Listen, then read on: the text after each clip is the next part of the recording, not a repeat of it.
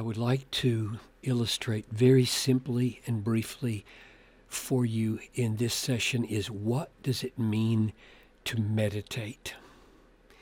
And what fruit can you expect from meditation?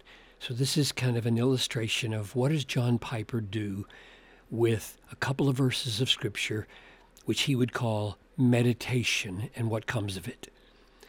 So, Father, you have told us to meditate on your instruction day and night, and I pray that you'd help me make plain what that involves. I ask this in Jesus' name. Amen.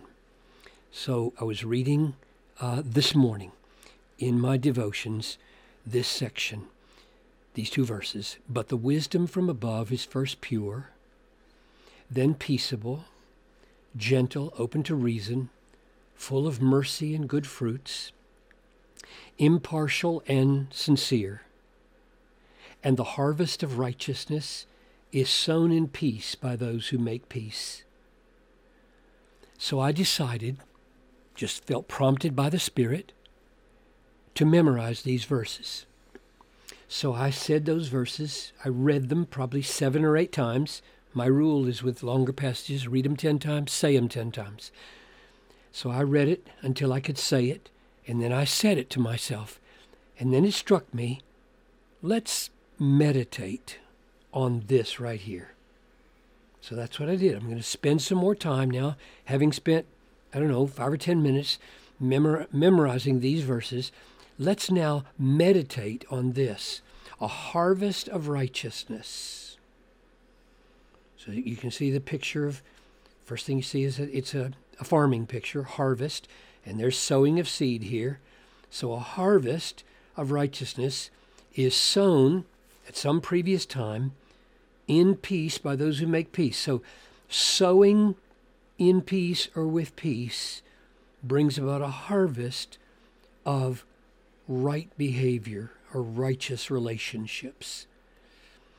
Now, one of the things I do in meditating, this is only one of them, it's the only one I'm going to illustrate, is I try to restate it in its opposite. So I thought, well, if sowing in peace produces a harvest of righteousness, let's try sowing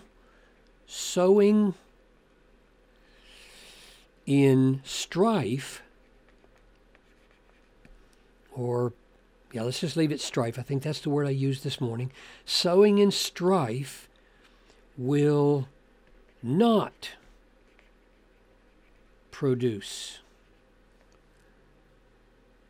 a harvest of righteousness in my relationships. And as soon as I said that sowing in strife will not produce a harvest, bang, out of my brain came chapter 1, verse 20, because I'd read it so many times. Know this, my beloved brothers, let every person be quick to hear, slow to speak, slow to anger, for the anger of man does not produce the righteousness of God. The anger of man does not produce the righteousness of God. And I had just turned verse 18 into a negative, sowing in strife. And now I said, well, let's just place that with anger. Anger, sowing in anger will not produce a harvest of righteousness. And I realized I've discovered the positive counterpart here to the negative statement in chapter 1, verse 20. Now, in 50 years of reading James, how many dozens and dozens of times I had never noticed that. Now, that got me so excited, I lingered on it long enough to jot down these 4 things. So this is now what I call the fruit of meditation. So meditation is memorizing it, saying it over and over, restating it, and sometimes restating the negative. Now the fruit of meditation, having seen the parallel, is First, I was amazed and praised God, saying, there's always more to see. God's word is unfathomable. When I'm 80, I'm 70 now, when I'm 80, if I'm still alive doing this, I'm going to see more in those very verses than I've seen. Second thought, the righteousness of God in 120 is confirmed by this verse as human behavior. Because when you read it, the anger of man does not produce the righteousness of God. That could easily sound like God's righteousness. But it's not God's righteousness. We know that, meaning his own innate, intrinsic righteous doing. It's the righteousness that God requires of us, that he approves of us, that he calls forth from us, and that's confirmed now by that parallel. Third, peacemaking is justice making. A harvest of righteousness, and righteousness is in Greek is the same as justice. There's not two different words. Righteousness and justice. A harvest of justice is sown in peace by those who make peace. So peacemakers go a long way to establishing justice. And I say that even though I totally affirm this slogan that is very popular right now in social justice circles: no justice, no peace. You can hear the chant on the streets. In other words, you want us to be peaceful people, give us justice. And I say, amen, give justice. But I just want to make sure that you don't bring that to this verse, because this verse is saying this is also true.